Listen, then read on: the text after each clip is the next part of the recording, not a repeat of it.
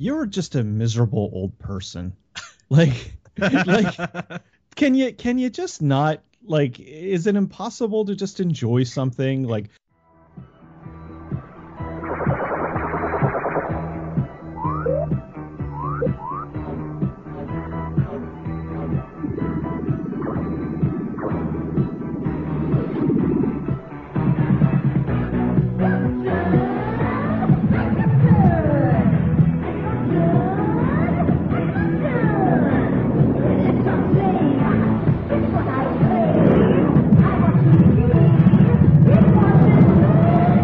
Radio Drome.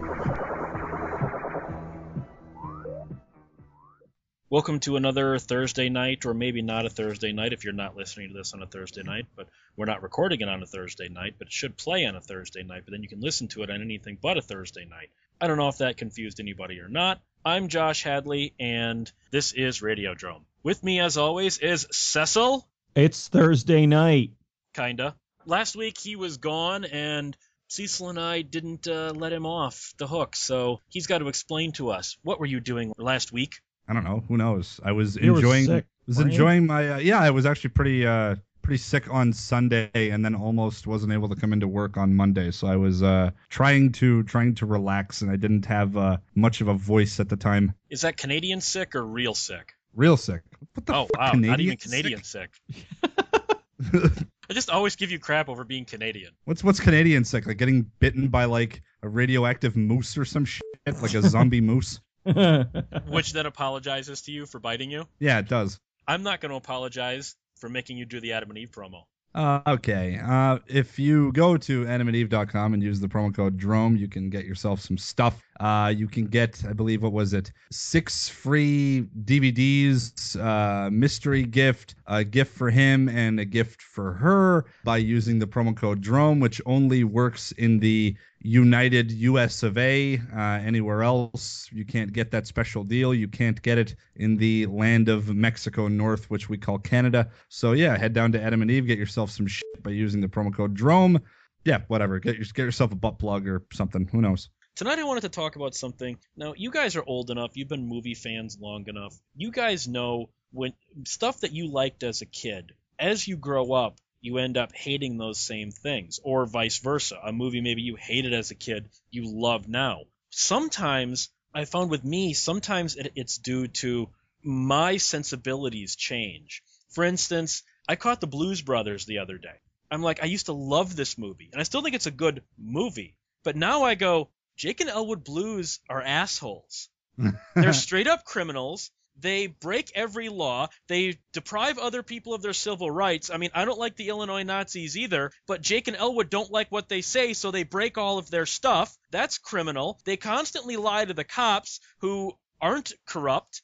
They decide that their mission for God is the only thing that matters, and screw everybody else. We're supposed to believe Charles Napier as the singer of that country band that wants to beat the crap out of them, that somehow this country band is the bad guys.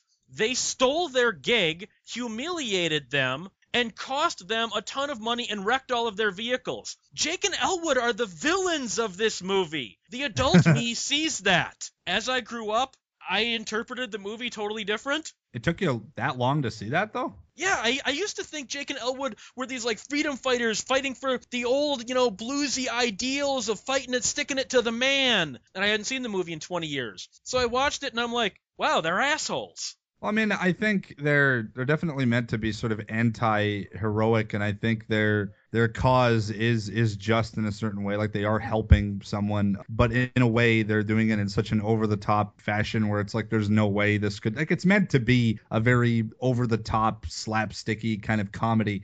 But So- we're supposed to identify with them as, yeah, they're right, we want them to succeed when they're the assholes. Well, there's like, aren't there like neo-Nazis in that movie or something? Yeah, and the neo-Nazis only come after them because the neo-Nazis were holding a rally, which they were legally entitled to do, and Jake and Elwood broke all of their shit because fucking Illinois Nazis. It's like, no, you're Yeah, but- wrong! No, you should do that to fuck Nazis. Nazis don't deserve a voice. That I will fight you on. I'm enough of a liberal to say, yes, they do. They have the same right to say the same stupid shit that anybody else says. If I saw Nazis protesting somewhere near my place or something, I'd probably go outside with a baseball bat and chase them away because fuck Nazis. Like they seriously, Nazis deserve a voice? No, they don't. They believe in fascism and taking rights away from certain people. I think Jake and Elwood did the right thing. Just a quick aside on that.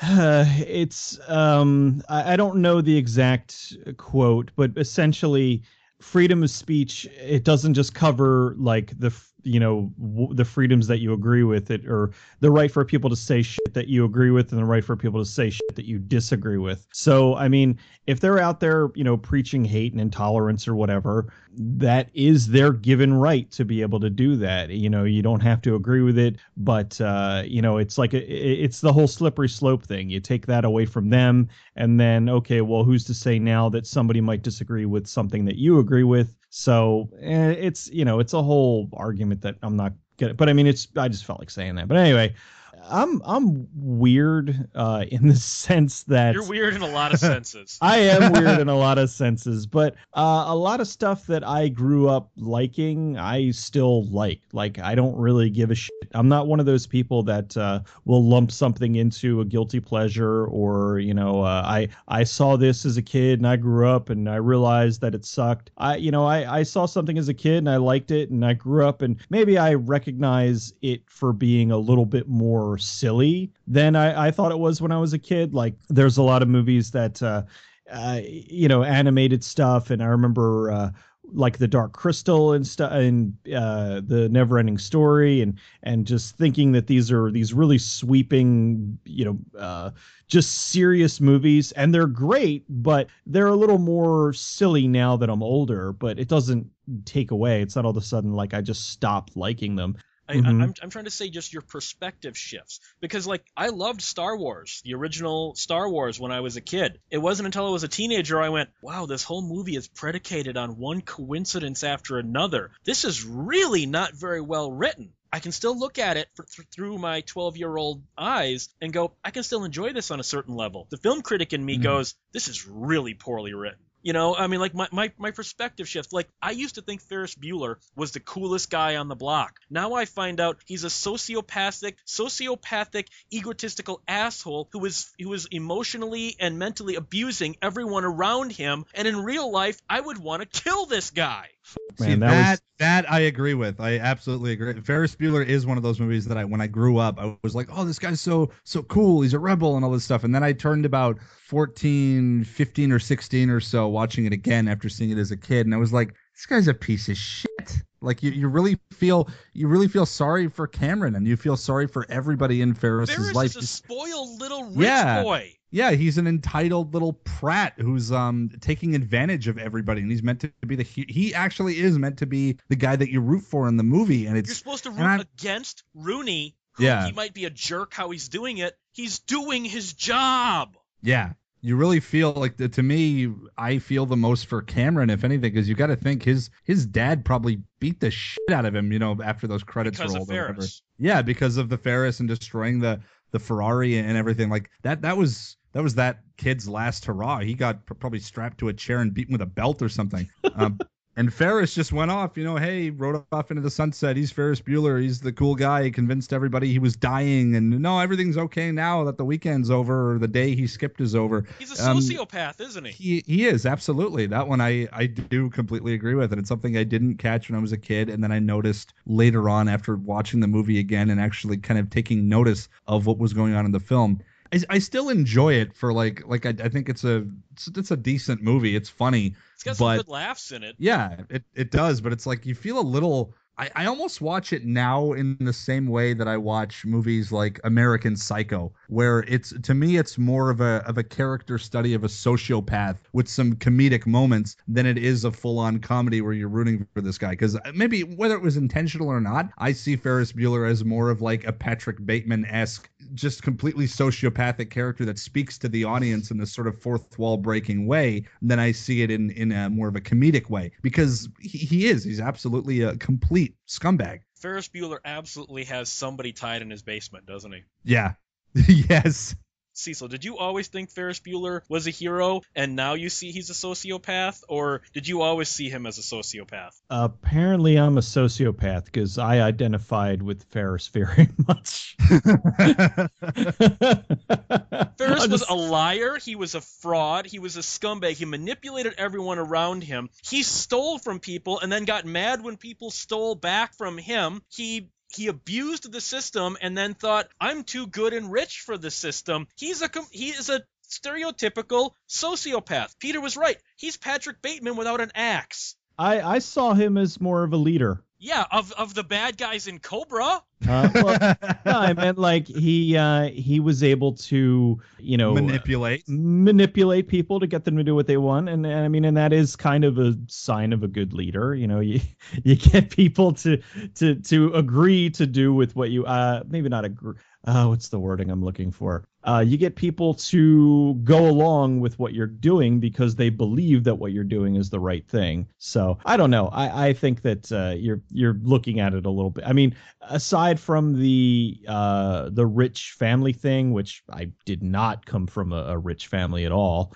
but I identified with a lot because I skipped school a lot. I didn't. I mean, we've all skipped school, but have we destroyed our friend's dad's car and lied and life completely and like manipulated people left and right and lied and made shit up? It's like there's a difference between being a little rebellious here and there and skipping school and being this what could very well be like a criminal mastermind if he really actually put his mind to it.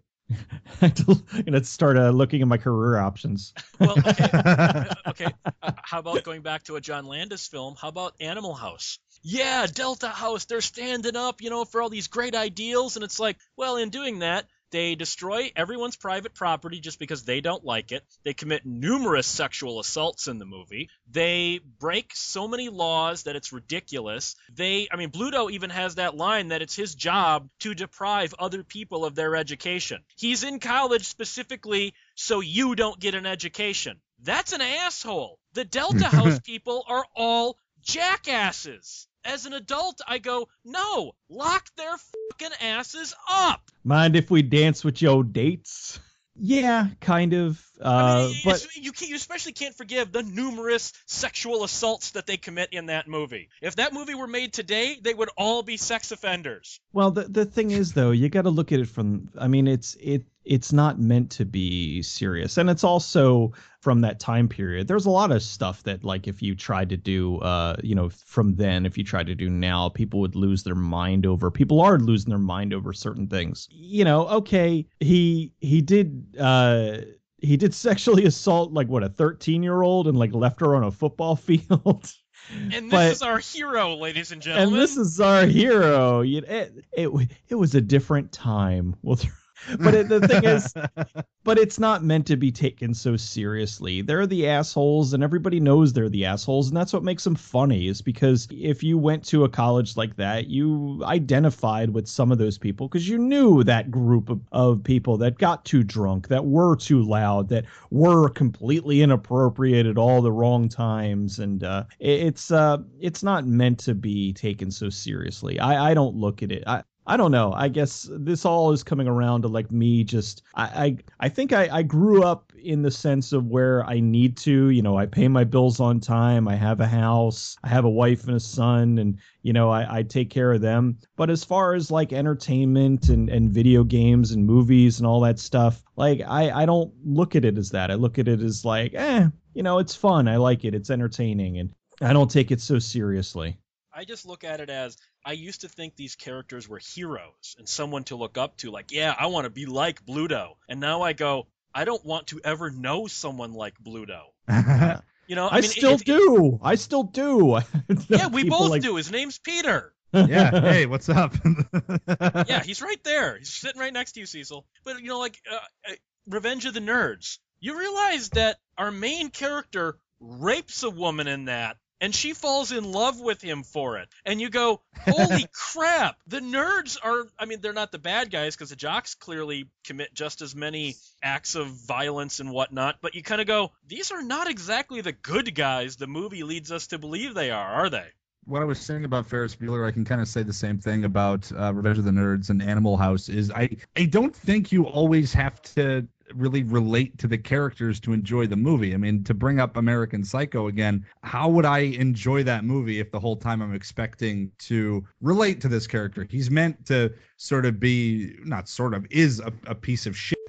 He's a guy who we're led to believe is a serial killer who's screwing people over and works on Wall Street. He is the main character, but he's not someone you'd want to relate to. Same with Animal House. You don't have to relate to these sex offending party animals. You don't have to relate to Ferris Bueller, and you don't have to relate to the nerds or the jocks in Revenge of the Nerds. It's all whether or not the movie is entertaining. In Revenge of the Nerds, the only real upstanding people were the Tri-Lambs. Were Lambda, the black guys.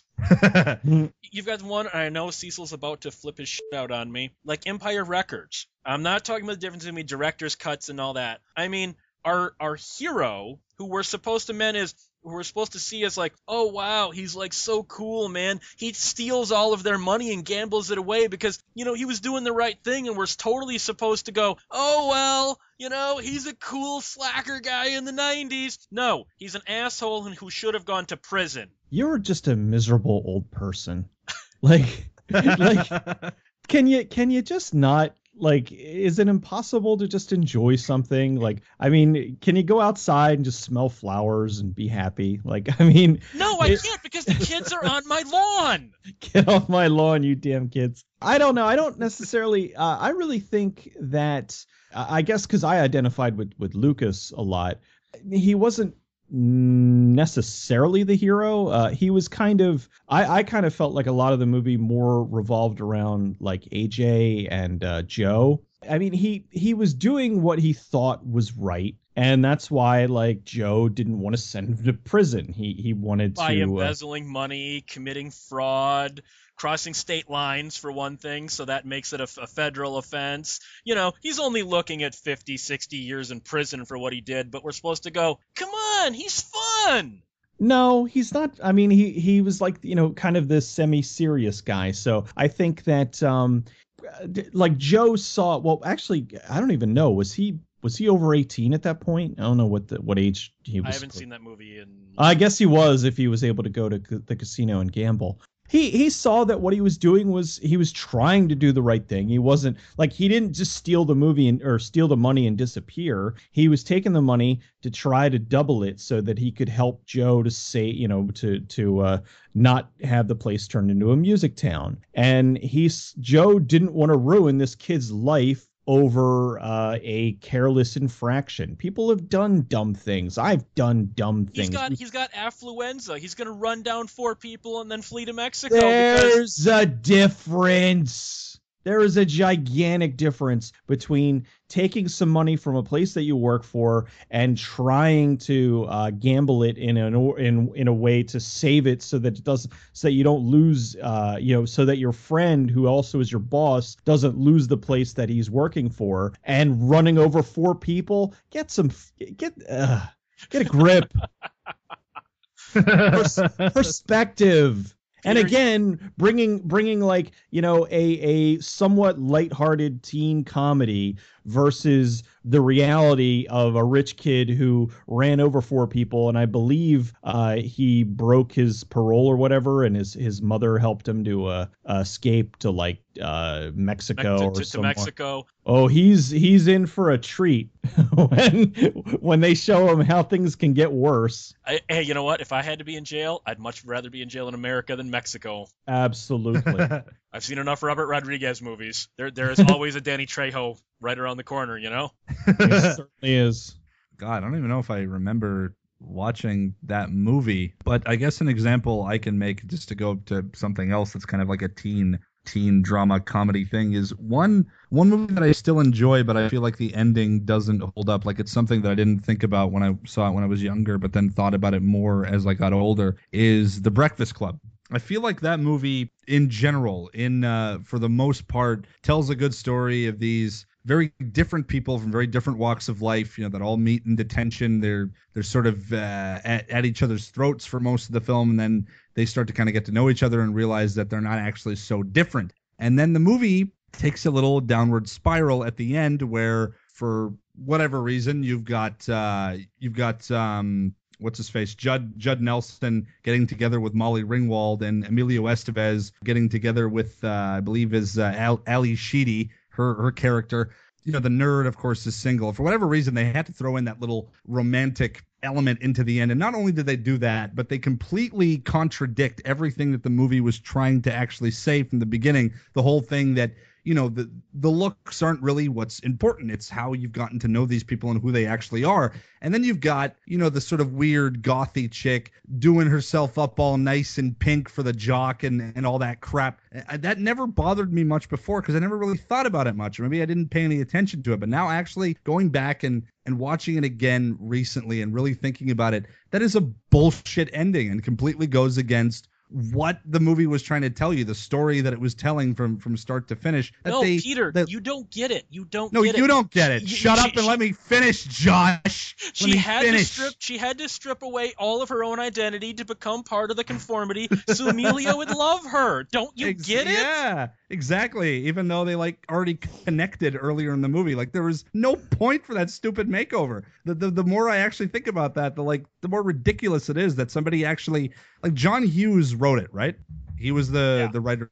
Yeah. Like for most of that, he's completely on point. And at the end, it's like, and then Allison gets a makeover, and Emilio notices that he already noticed that she was attractive. He was already into her. Like if anything, I bought them hooking up a lot more than I bought, Bender and Claire getting together. But the fact that you got these two completely shoveled in little romantic things at the end, and it's like, it's such a garbage ending. And I try to, every time I watch it now, I feel like I can't watch the last 15 minutes because it absolutely contradicts everything that the movie was trying to say earlier on. And I think that's just, that to me is an example of really loving a movie when I was a kid and then noticing something completely batshit about it later on that I do not agree with whatsoever. Also the fact that John Bender sexually assaults Claire when he's hiding under the table, and that leads to love. Great message to send, right? Yeah, that's an awesome message right there. She's into the guy that like made her cry by insulting her family and calling her a phony and like all this stuff. Like it's just such a spoon-fed ending. Like and cramming his face into her crotch when she clearly didn't want it. Yeah, exactly. Like somehow we're led to believe that she's gonna suddenly be into him. No, they can't just end up being friends or something at the end and kind of understanding what each other is going through. No, you gotta lump in that little romantic thing for the audiences to go, yeah, I relate to that. Just shut up. That movie easily could have ended with them just being friends. And that's how I recall it. And watching it again recently, it's like, oh, this is horseshit. You've also got ones like, no, Cecil's going to rally at me for not being able to just enjoy a comedy, but caught Tommy Boy recently. And it's like, we're supposed to love Tommy Boy and David Spade and their little quest, and you go, why? Tommy Boy is a complete screw-up who's done nothing with his life, who's done nothing to engender all of the faith put in him. He constantly screws up, and yet, I mean, I know Rob Lowe turns out to be a villain for other reasons, but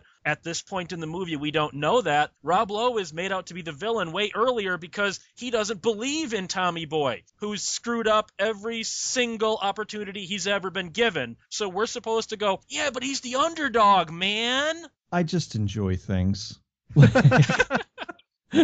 I mean, I will go into certain things and overanalyze them and whatnot, but every once in a while, especially with comedies, you just laugh and have fun and don't really think about too much of, all right, he's a big fat buffoon who's screwing everything up and he ends up, redeeming himself at the end. Yay, fart jokes. I mean, I think you're reading too much into it. I don't know, maybe, man. I mean, I can kind of see where you're coming from on Tommy Boy. Like, he is supposed to be an idiot. They do make that joke that he's, he went to college for 4 or 7 years or something like that. 9 years.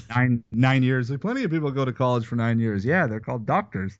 I can enjoy that movie. I love Tommy Boy. I have to say it. I think that movie is fantastic and hilarious. And I think it's, to me, Chris Farley's best film, and David Spade is hilarious. And then Rob Lowe plays the great dickhead that he always plays. He's awesome at that shit. And I think Tommy Boy is a very rootable underdog.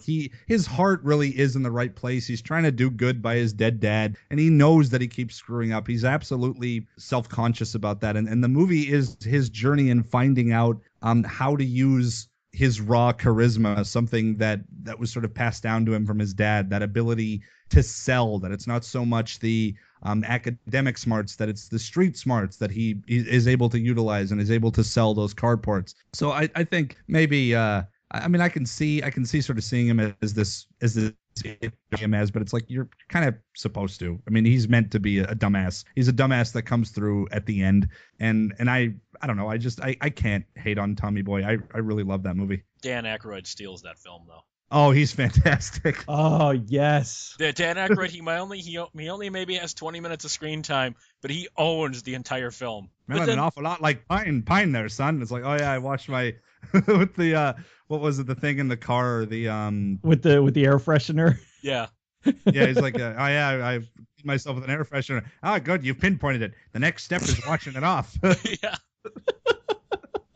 But then I've always had a problem with these type of movies where, you know, you're supposed to have the family adventure where the dad doesn't have enough time for the kid, and then the dad has to give up his career because he's got to be there at, like, you know, the kid's third grade play, or the kid will be devastated as a human being. I hate these movies. I hate these movies so much because, yes, dad shouldn't have a career because paying the mortgage and keeping the electricity flowing is not as important as your fucking self-esteem because daddy didn't see you as the third sheep from the left at the Christmas pageant. I think I'm now seeing why you hate everything. What? Did someone not come to like one of your recitals? No, I didn't want my parents there. They embarrassed the hell out of me. I was glad when my dad was a drunk.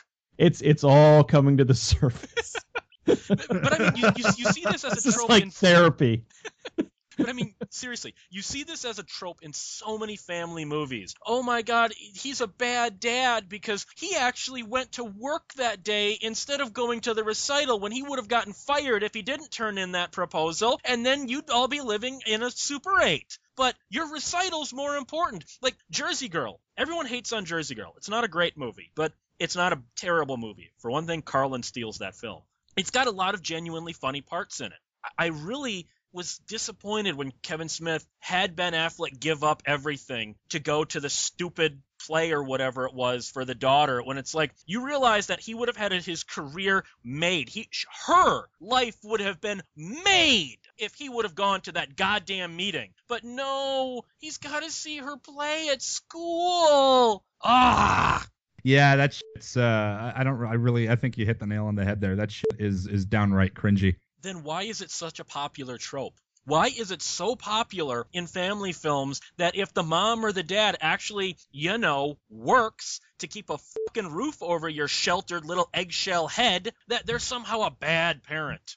I guess they're trying to show, like, you know, the love of families, and that it's not money and work and like career that matters. It's the love of family, and it's a very, very Hallmark moment kind of thing. And I can see where they're coming from with it, and they usually do it a lot for, you know, holiday movies and stuff like that, like Jingle All the Way and shit like that. But it's a pretty ridiculous mindset to have, and it's demeaning to parents that really are doing a lot to put food on the table and to keep the electricity going and to keep a roof over their kids' heads. And it's like, oh, well, you're a bad parent if you're going to work, you know, if you're not showing up to all your little boys. Oh, you missed your son's karate thing when he got his new belt. Oh, you're horrible. It's like, well, how about, you know, he's working a 40 to 60 hour to sometimes longer week, 12-hour shifts, putting fucking food on the table. But no, it's so bad if they miss this one little moment in their kid's life where they win some award or some crap like that. Wouldn't you rather that you have the parent that is bringing in the money and it's like is able to support their family, is able to give their kid a future? I mean, showing up for one or two little recitals here and there isn't going to do anything, but I can see where they're going with it. They're trying to create that warm, happy, fuzzy family unit kind of thing. But in the reality, the family unit are a parent that works, that provides a life for the kid, like, and people that are disillusioned by that, like a lot of people that go, oh, you're putting your career before me and this, it's stupid, and people need to acknowledge that it's stupid. But unfortunately, it's still an ideal that sells because Hallmark unfortunately sells. Kind of overused, but like it is what it is. I guess they're trying to promote the whole love conquers all, and if you're really there for your kids, that's more important than your career. And I think that a lot of times it kind of comes to the whole, well, like with the case of Jersey Girl, it's that he would have gone to that meeting, but then that would have made everything better. But then there would have been another meeting and another meeting and another meeting. And there always would have been a meeting, and there always would have been a reason why he wasn't there. And that kind of was what that was pointing at, that, if he took this meeting and he didn't go and spend time with his kid, well, then he never would, really be there for her. And it is kind of a sappy thing, but it's the movies. Like, movies aren't really always meant to portray things as they are. They're meant to portray things as we would like them to be. We want to see this guy realize that he needs to go and be with his daughter, and that's more important than this career. And that's kind of the whole deal with that. I think realistically, people know, all right, well, if I'm supposed to be at this meeting or whatever and I don't go, then I'm going to be in trouble. But you do kind of leverage that. I mean, they also do the things where the guy just plain forgets, and that he's the asshole. And so you got to look at it from that perspective too. It's I'll let you know in a few years when my kid starts having to do that stuff. Dad, your good bad flick's not as important as my recital. Oh. I mean, it is really a case. It is a case of fiction. I mean, they're kind of going this sort of over the top, family comes first thing. I mean, a lot of movies do especially in the late 80s and early 90s. I mean, look at Tango and Cash. Am I really going to believe that, like, the bowels of a prison have these, like, giant fans and shit? No, it's there for aesthetic and to be kind of over the top. And I think that's the same as what they're trying to do with the family thing. It's not all that true to reality, but they're trying to convey some kind of message.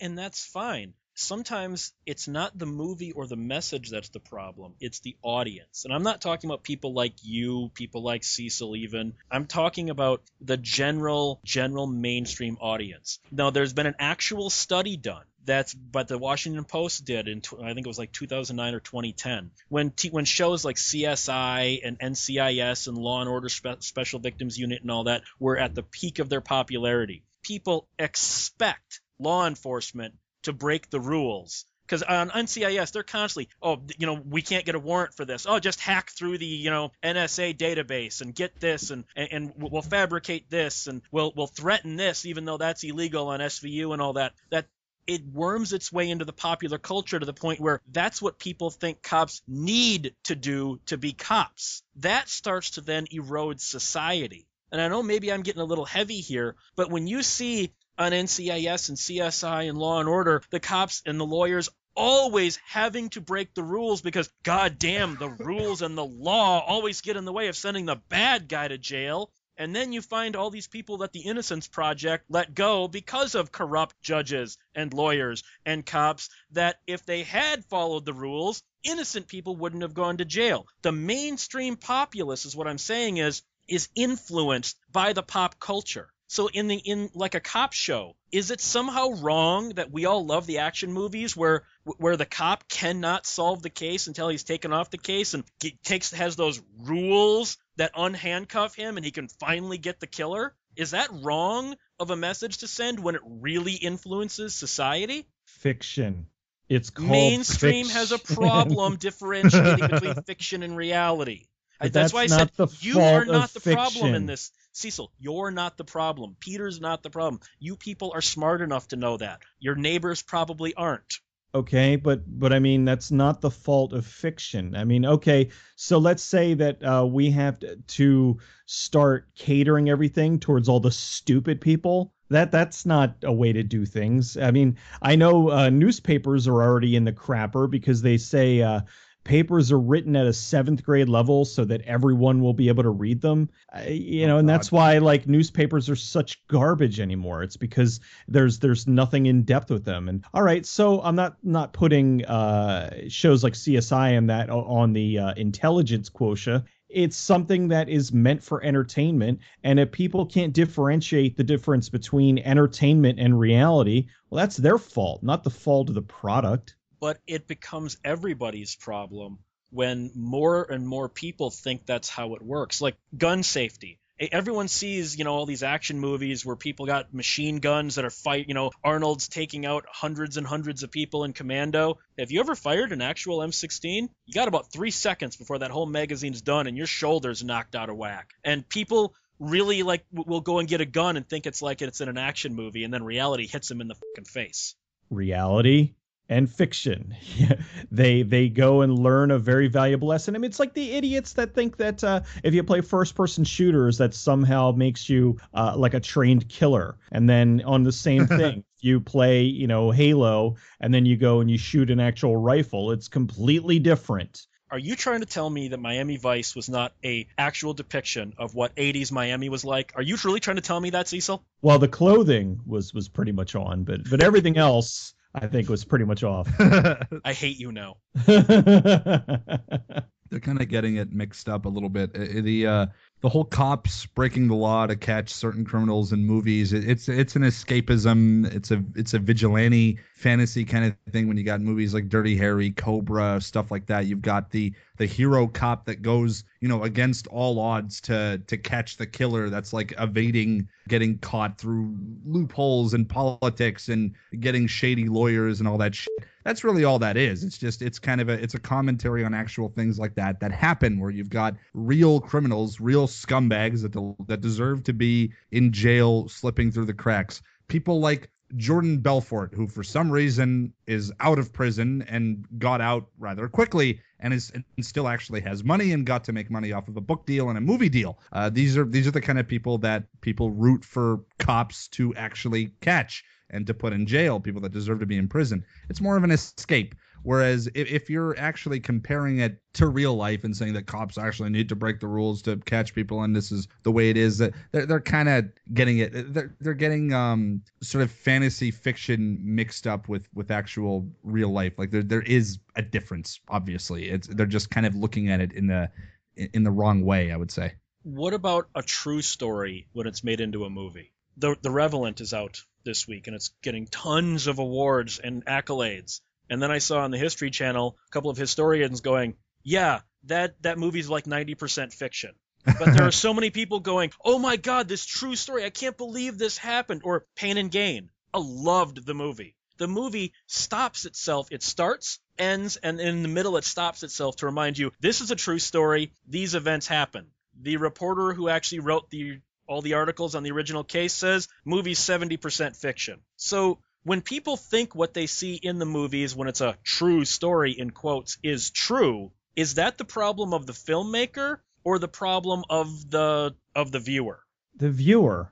I mean, you should realize that anything that you're watching, any documentary, any movie, any piece of something that you're not really seeing for the first time for yourself in front of you that is really happening, there is a large chance that it is being filtered through something. With documentaries, there's the slant of the person who's telling it. Making a Murderer, that is one of the most slanted, quote, documentaries I've seen in decades. I haven't seen it yet, but I see people losing their minds over it, and now there's the backlash to it of people being like, "Oh, this wasn't really the way that it all happened." Okay, but when it comes to Making a Murderer, that happened when I was working at Channel 2 and Channel 26. I saw all of that. I watched that testimony live, logging it for the station. I saw all the evidence. I was floor directing the day the verdict came down. Stephen Avery is so guilty. The cops did set him up, but he is so guilty. But if you watch Making a Murderer, all you see is about how the cops set up this poor innocent man, and we need to get him out of jail. Because they saw it in a documentary, in quotes, that is so slanted to, we got to get Stephen Avery out of jail. But so and I think, isn't there like a petition to the White House to get the guy pardoned and all? And it's like people, which is, by the way, not how that works, but fine. Yeah, exactly. It's not how it works. But again, you got really stupid people that are all, they got a cause to latch onto because they spent, an hour and a half watching a documentary instead of reading a book or going to a library or maybe, learning something a little bit different. And I mean, and this is coming from me, who I I admit that I spend more time with entertainment products than I do quote unquote educating myself. But the thing is, I recognize the difference between when something is being fed to you versus something that you are consuming. What about when it's so inaccurate that the movie has to be sued to stop calling itself a true story, such as Domino? The real Domino Harvey saw a rough cut of the film. She died before I think she died before either the film came out or whatnot, or shortly after. She saw that Domino was sold as a true story. Go look for the original teasers. Then go look for the trailer. A true story, ... kind of. Because the real Domino Harvey sued, saying, yeah, other than the names of people in this, nothing in this movie actually happened to me. And she was gay. No, like they had her sleep with one of the dudes in the movie or whatever. Okay. According to her, she was bisexual, but leaned much closer towards being a lesbian, but occasionally was with men. And the guy that they had her sleep with in the movie was someone as close to her as like a brother who grew up with her. So she was offended that not only they made her straight, but who they made her straight to. So she sued the hell out of that. What about in a case like Domino, where they said, yeah, we're going to claim this as a true story, but we changed everything? It again, like, I mean, that kind of goes with the movie studios tacking on the true story or trying to sell things as real.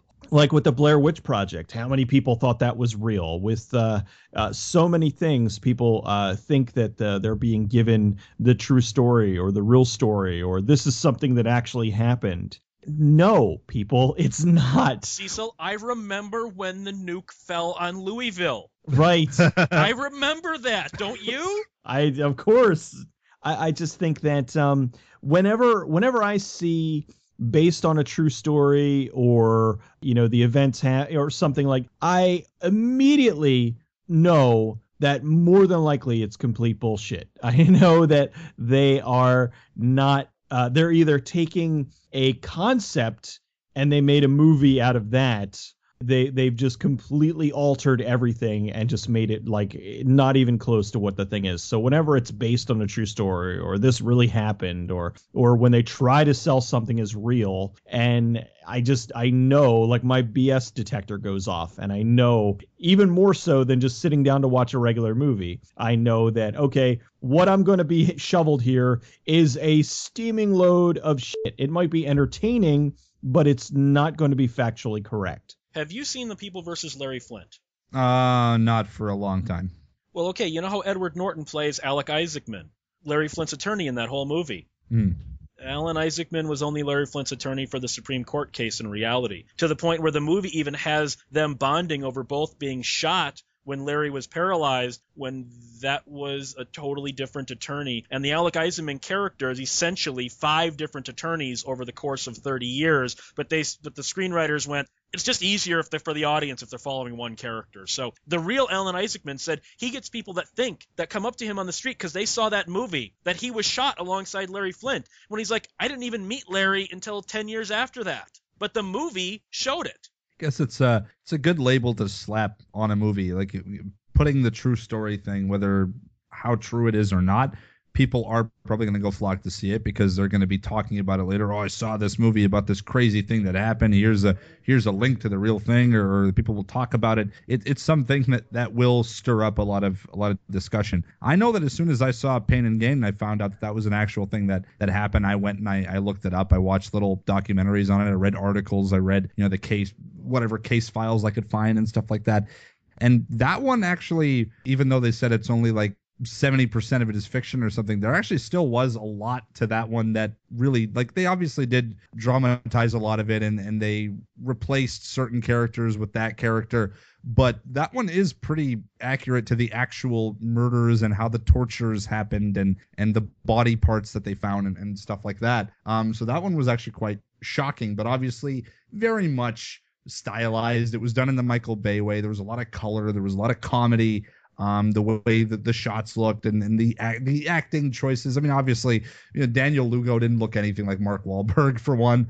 Something that is time tested to work to get audiences into a theater. When you say something that's going to be based on a true story, people are going to go see it. I still know people to this day. I still come across people that think Texas Chainsaw Massacre is based on something that really happened. People think that Ed Gein was a 7-foot, 500-pound lunatic running around with a chainsaw wearing a face on his face. People no, actually the early 2000s Steve Railsback Ed Gein movie is a lot closer to reality, really. Yeah, some of those, some of the like kind of more independently based ones, like that one, the Steve Railsback Ed Gein is more accurate if you really read up on what happened and what information there is. Same with the 2002 Dahmer film with Jeremy Renner. That one's probably the most accurate as far as actually depicting that person and what he was going through, unlike the 90-something Carl Crew Secret Life of Jeffrey Dahmer that came out as the court cases were going on. So there is a difference between really effectively done, well done, did their research, really made a gritty character study of a true story, and then like a sort of ridiculous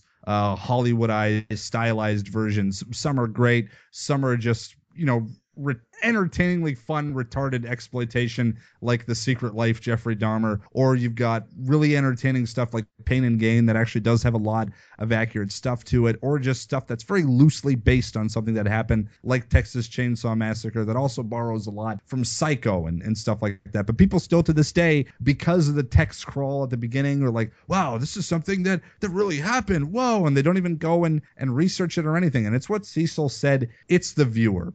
It's not the film. If the viewer decides to believe that this is 100% accurate just because of something they see on the cover of the film or in a text crawl or something, that's their fault for being stupid. Well, sometimes it is the point of the filmmakers, though.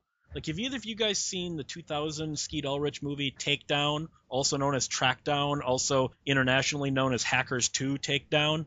No. Okay, it's the, quote, true story of the taking down of Kevin Mitnick, the notorious computer hacker. There are parts of it that are relatively accurate, and then there are parts where you go, holy crap, because it's based on Tashima's book, Takedown, where he paints himself as a superhero who was taking down the world's most notorious hacker. And if anyone looked at Tashima's version of events in reality, they'd go, holy crap, is this guy embellishing everything? The movie's based on his book. So Tashima is a great, awesome computer hacker in the movie, where in reality, he kind of stumbled upon Kevin Mitnick and accidentally caught him. I mean, even the FBI admits that it was more of an accident that they caught Mitnick than anything else. But not if you see the true story in Takedown. It's Tashima was a goddamn computer genius. He was zero cool in Hackers, according to him. It's not reality, but it's still billed as a true story, though. As I got older, and obviously, as Cecil would say, more cynical, as a movie viewer, I started to look at these things differently. Have you ever analyzed all of the... Have you ever watched like old He-Man and She-Ra episodes and noticed a whole bunch of gay subtext that probably isn't actually there, that you never noticed when you were 10? Well, that, there's a lot of humorous things where you look at it from like an older perspective and you're like, okay, there's Bert and Ernie, it might be gay, Except you got to realize that probably was never actually written in there. Right. Well, that's the thing. It was never intended to be that. It's just that now seeing it a little bit older and, you do put like a comical spin on it. It's like, okay, well, there's these two single guys that are living together and they, and then you look at He-Man and here you've got Prince Adam and then he turns into He-Man and he's wearing a loincloth and it's very comical. Whereas when you're a kid, you're not looking at it from that perspective because you don't know. What about when there were jokes in there that you never got as a kid, but you get now? Like when I interviewed Buzz Dixon, there was a G.I. Joe episode where Cobra was trying to steal a hallucinogenic chemical, and it was from H.S. Thompson Chemicals. As a kid, I never got that. As an adult, that's hilarious, isn't it? Oh, that's great. Yeah, well, that's a lot of, the adult writers putting stuff in there for, the either adults at the time watching it, or for when the kids watch it again when they get older, they're going to catch something. Oh, that's hilarious. But yeah, I'm sure there's a ton of inside jokes and little things that just stick out more that, of course, the kid's not going to get. I mean, how many Pixar movies have little things in there for the adults, and various other animated features? They throw a little, borderline risque, that like the kids aren't going to get, but the adults are going to get, and it's going to be hilarious. Well, and sometimes that leads to kind of racism too. There was a Transformers episode. I think Buzz wrote this one as well. He pointed out there was a terrorist group trying to get the Decepticons to come to them, and they were Middle Eastern, and the country was called Carbamia.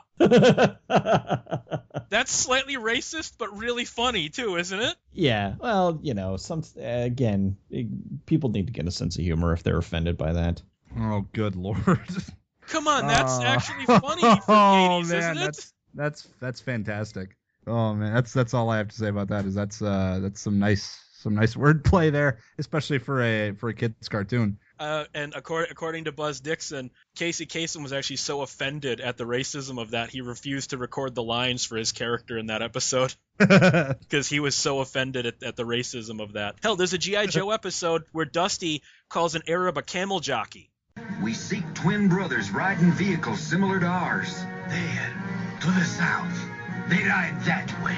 Our gratitude, Effendi. Me and the camel jockey got a lot in common. He loves the desert same as I do. Oh, shit. And you go, wow, they still play that episode on the Hub, uncut. Yeah. It's like, wow, you could not do that in a modern G.I. Joe cartoon, could ya? Camel jockey. As you got older as a viewer, did you get all cynical like me? Or are you able to still look at like an old 80s movie, like maybe that takes place during the Cold War, and put it in its correct context? Or are you able to, do you go, wow, that is dated shit? Well, I mean, if it came out in a certain era, especially if it's a Cold War era film about the Cold War, I'm not going to judge it too harshly because that's when it came out. I'm sure audiences down the line, when you have all the Gulf War movies and all the war in the Middle East stuff, that's going to be kind of outdated in the next 10 or 20 years or whatever, and you're going to have people talking about it in that same way. So I don't think it's really fair to judge. They came out in a certain era, and maybe they're a little dated, but that doesn't mean that you still can't enjoy them and still see them as relevant for what they were at the time. Yeah, everything, you have to look at the time frame. I always crack up when people will point something out and how could they be like this? And this was it was a different time. And, some things are going to seem dated. Some things are going to seem more like racist or whatever. And it's just like you have to look at it from the perspective of when it was out. And if you start trying to sanitize that, if you start removing words from books, or you start taking things out of certain movies because they're considered offensive now, well, that's erasing history. I'm sorry that you're offended by it now, but there was a time when that was perfectly normal. Sorry. I can't say I disagree with you. I don't think that it should be censored, but sometimes you just kind of look at it and you go, wow, you just couldn't do that today. Like Archie Bunker. No. Archie Bunker, holy crap. You could not make an All in the Family episode today. You couldn't. No. Not even HBO could get away with that. Even the Jeffersons, there was a lot of stuff that you could do. Well, it was a spinoff of All in the Family, so exactly. It fit. It's all Norman Lear, man. And God, I love the Jeffersons. I actually think the Jeffersons didn't work as well on their own. They were great foils for Archie and Edith. So when they were the Bunker's neighbors for 5 seasons, that's when I loved the Jeffersons the most, because I don't know, they really needed Archie Bunker to play off of. Yeah, you know what? I will say kind of, because like when Archie Bunker, I think we were talking about this a long time ago, when Archie Bunker went to visit the Jeffersons, he was arguing with Archie Bunker, George about how great they were, both agreeing how great racism was on each of their from each of their perspectives. The fact that Lionel and Ginny was white, or Ginny is half white and Lionel is black, that offended both George and Archie, so they had a common enemy. Yeah, and that and then his George's mother like stepped in, and Archie was like, "Yeah, will you do something about your mammy over here?" And so wrong. But it was hilarious. It's hysterical, but yeah. The best one and I've played the clip numerous times on this show. Now, here's the question. What have you got against black drivers?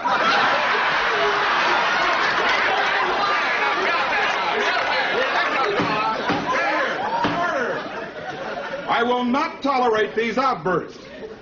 And you will restrict your inquiry to the matter before the court. Well, that's what's wrong with the court, Judge. A black man ain't got a chance down here. I'm black. Well, you the judge, that don't count. Listen, why don't you arrest some white drivers? I do. You do? Well, where are they? Look at all these niggas in here.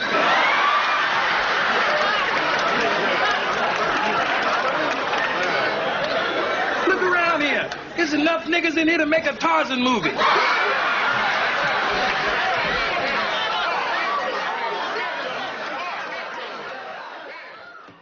That is so funny. You'd never be able to get away with that even on HBO today. That is so 70s race humor, isn't it? Oh God, yeah. Well, Red Fox just he nailed that stuff, and there's just like the edgy stuff now is just no, like they will always steer clear from the racial stuff. Okay, with all of that said, Cecil, if people want to find you, since they're probably going to agree with you more in this episode than anyone else, where would they do so? Oh, well, that's very nice. It means they're all wrong. It means they're all wrong. Of course it is. God damn it. You can find me continuing to be wrong over at escapistmagazine.com, goodbadflix.com, and then all of your favorite social media hangouts. Peter, since people are probably going to think you and I are racist for finding a lot of humor in some of the racist stuff tonight, where can people find you? Well, you can find me and my pointy white hood over on Twitter at Cinematica, on Facebook, The Cinemasochist, on YouTube, The Cinemasochist, and on 1201beyond.com, sporting a red arm sash with a... Oh, come on. I'm not racist. I'm just... You're Canadian. You can't be. I'm not a racist. I'm Canadian. Like... Whether I'm right or whether I'm wrong, you can find me at 1201beyond.com. You can contact the show at 1201beyond@gmail.com. Guys, have a good night. Try not to fall for the true story stuff. Try not to be a cynic like me, but also try to be a little more critical than Cecil is. And remember, keep one foot in the gutter, one fist in the gold.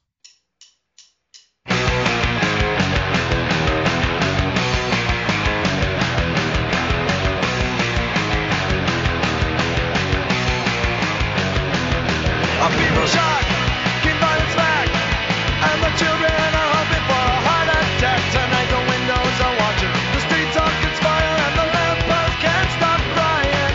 If I could fly above the world, would see much living arts, spin with stupidity. Oh, and I'd see hundred on a homicide, London brothers, suicide, and active freeze who pick a side and hide. The one is scratching at my door. My morning paper's got the scores. Obituary. Oh yeah, cockroach snaps, rattling traps. How many devils can you fit up on a match? And curiosity killed the Kerouac cat. Sometimes truth is stranger than fiction. In my alley round the corner, there's a white old man with shoulders and a spirit giving it for crack. He'll never want it back. There's a little kid and his family eating breakfast like Thanksgiving, and a pack of wild desperados run full of living. My door, my morning paper has the scores, my human interest stories, and the obituary. Oh yeah, cradle for a cat, wolf looks back. How many angels can you fit up on a match? I wanna know why Hemingway cracked. Sometimes truth is stranger than fiction. Life is the crummiest book I ever read. There isn't a hook, just a lot of cheap shots, pictures to shot, and characters an image of a never dream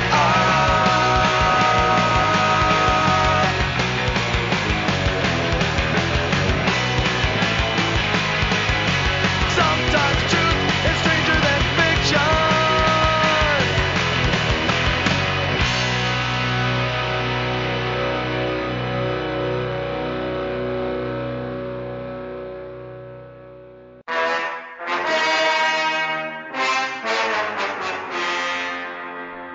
Radiodrome is a 1201 Beyond production. Visit 1201beyond.com for more great shows.